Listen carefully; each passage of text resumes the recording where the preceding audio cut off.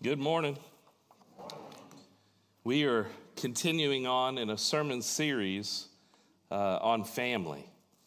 Family Matters, name of the sermon series. And today we're going to be in the book of Deuteronomy. You don't have to go very far in the Old Testament to get to Deuteronomy. We'll start in chapter 6 and read verses 4 through 9. Let's begin in a word of prayer, and then we will dive into this passage.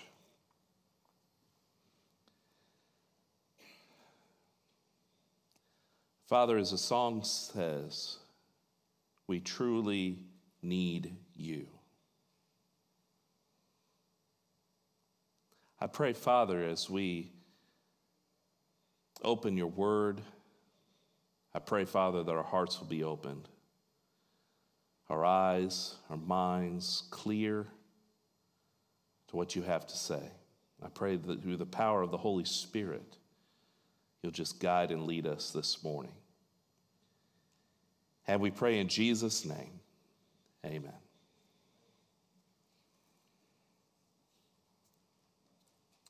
Parenting is terrifying.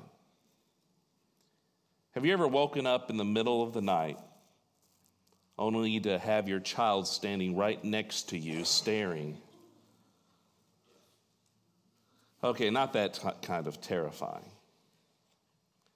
What I mean is that the world is full of so many bad people who want to do bad things, and I can't stop them. It's terrifying when I'm afraid bullies will pick on my kid, or that one time when Eli was in preschool and he wouldn't sleep, and so he flipped the mat over, sat on the kid, and I thought maybe my kid was the bully. It's terrifying when they get sick and their temperature won't go down, or when they make weird noises when they breathe. It's terrifying because Jessica and I are the sole responsibility for Eli and Charlie. Where they live, where they go to school, even whether we feed them donuts or cereal for breakfast could shape who they become when they are older. It's terrifying because of the times I've lost my temper, which has damaged relationships and set an example for my kids. It was Billy Graham who once said, Children will invariably talk, eat, walk, think, respond, and act like their parents. Give them a target to shoot for. Give them a goal to work towards. Give them a pattern that they can see clearly, and you will give them something that silver and gold cannot buy. That is quite honestly terrifying. And we have less and less opportunities with our kids to shape them. According to the United States Bureau of Labor, adults in the United States spend more time watching TV than spending time with their family. The 10-year-olds in Miss Frost's New Jersey classroom expressed their views on what's wrong with grown-ups, and they came up with these complaints.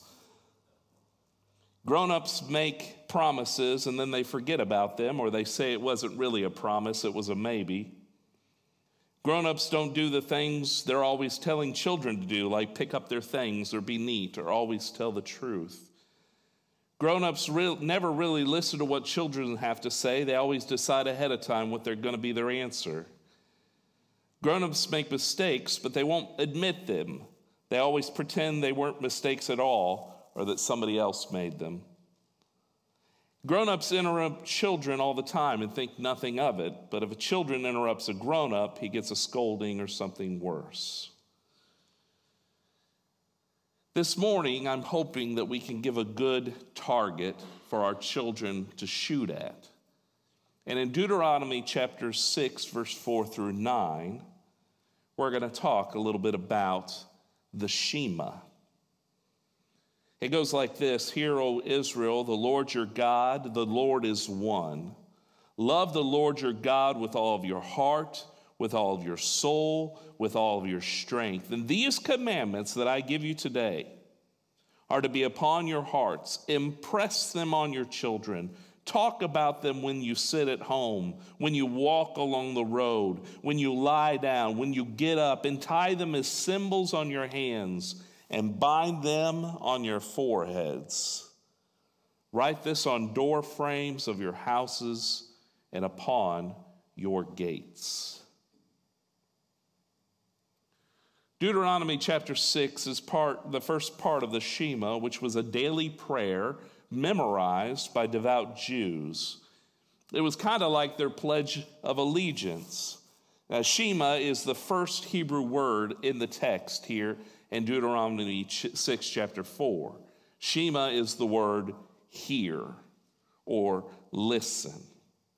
In fact, the text is full of senses.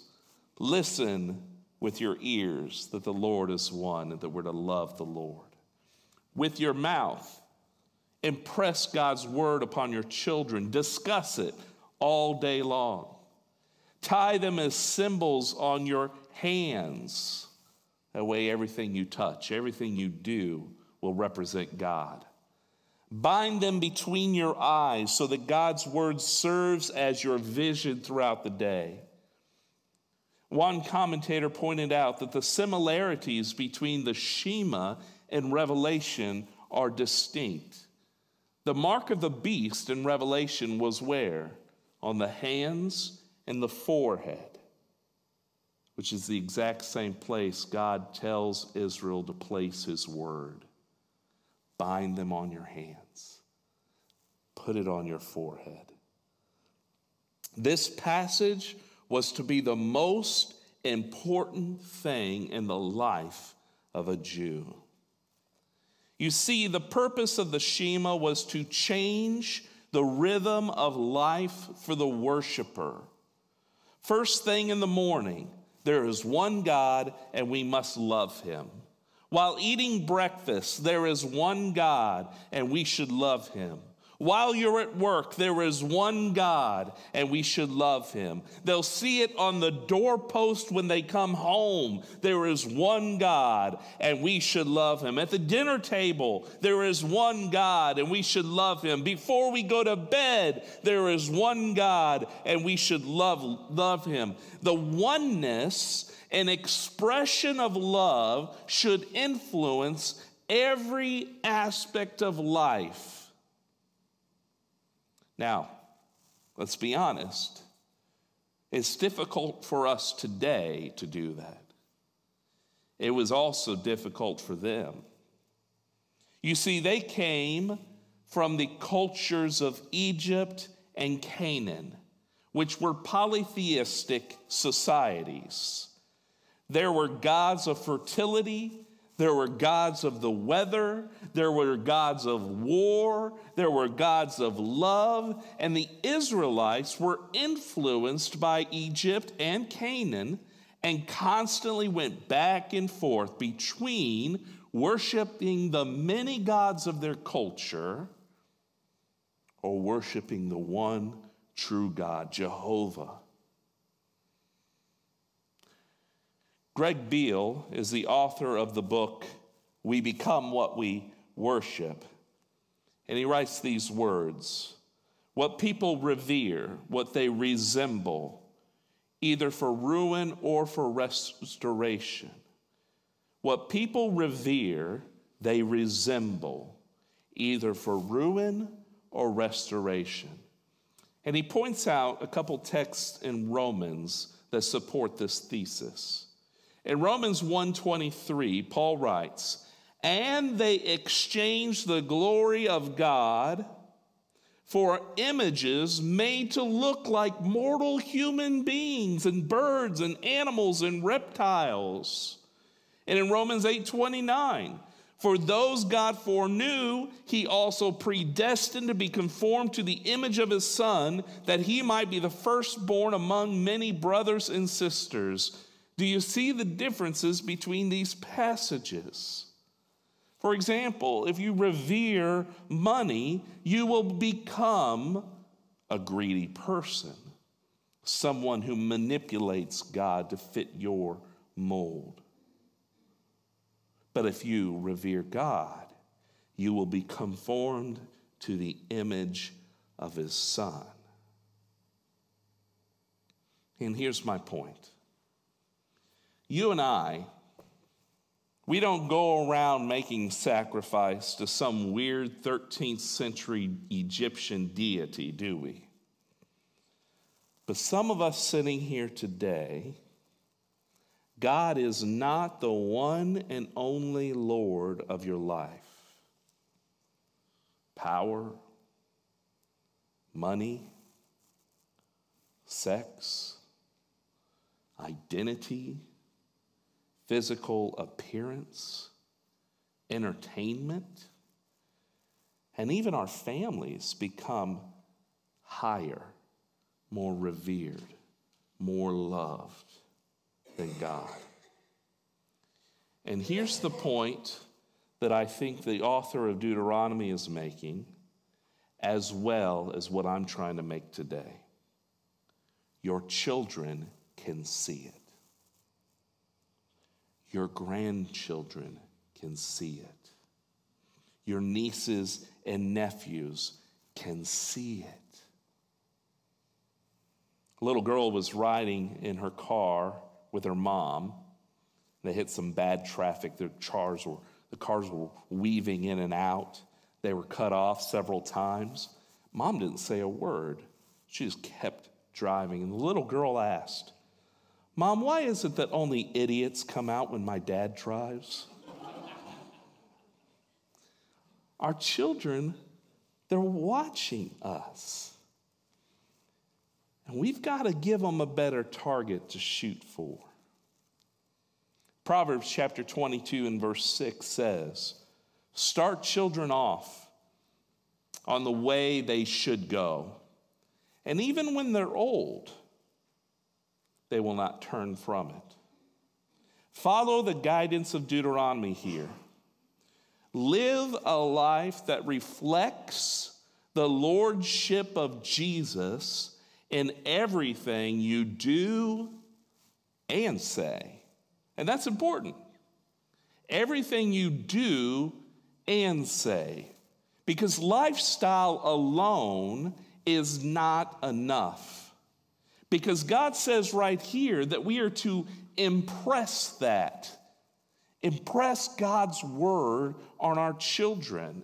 And I gotta say, that word impress does not give weight to the Hebrew word here.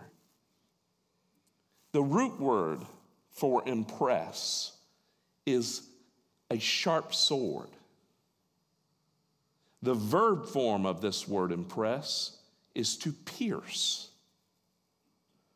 I don't know about you, but that sounds a whole lot like Hebrews 4:12. When the author says the word of God is alive and active, sharper than any double-edged sword. Do you think the writer of Hebrews was thinking about Deuteronomy chapter 6 when he wrote that? God's word is alive and it's active, and we are to pierce the heart of our children. Through joint, through marrow, shape the hearts of our children with the words that we speak, with sharing God's word with them. The reason this target is up here is to share with you that my son, Charlie, has recently picked up bow and arrow as something he wants to do. And the best we had to offer him were old boxes, Amazon boxes that we had not used. And he was setting these boxes out and shooting his compound bow at the boxes. And that was fine. That was fine. But Charlie decided he wants to get a little bit more effort into it. So I gave him my phone, let him search Amazon, and he found the perfect target. Here's the problem. He said, "Dad, I want this bullseye." And I said, son, you don't want this bullseye. He said, no, I want this bullseye. I said, son, the bullseye is this big. It was literally this big. I got out my ruler and said, these are the dimensions of the bullseye. He said, but Dad, that's $20. Why are they going to charge $20 for that? And so I had to guide him to find a better bullseye. And it got me thinking about this passage, Billy Graham's words, and how important it is to find the right bullseye for our kids. The world is out there trying to trick them. They're trying to say this is the right one. You know, when he was flipping through Amazon, that thing was the same size of this, if not bigger, in the picture. And he would have been duped. And isn't that what the world is trying to do to our kids? They're trying to dupe them. They're trying to say that there is something a little bit more precious than God's word. There is something more precious than loving the Lord. There's wealth. There's fame. For our kids today, it's body image. It's sex. And we have a responsibility as parents to rise up and give them a better target to shoot for. That there is one God, and we should love him alone. This is a hard one for me, folks, because I've messed up several times. But there's good news. We celebrate today the life-changing sacrifice of Jesus Christ. We come around the communion table as renewed, made perfect because of the sacrifice of Jesus Christ. As we gather around the table, we'll be singing a song. I invite you to go to one of these 3 stations and take the cup. On the bottom is the bread, on the top is the juice, and we will take that together after we're done singing. Let's pray. Father God, I am grateful for your sacrifice. I'm grateful for the bullseye that you've given us in your Son, Jesus Christ, and I pray that, Father, you will continue to guide and lead our hearts to follow after you. We are grateful, dear Lord, for your sacrifice of your Son, and worship and honor you this morning, recognizing that you are Lord of all, that you are King of all. And we pray these things in Jesus' name.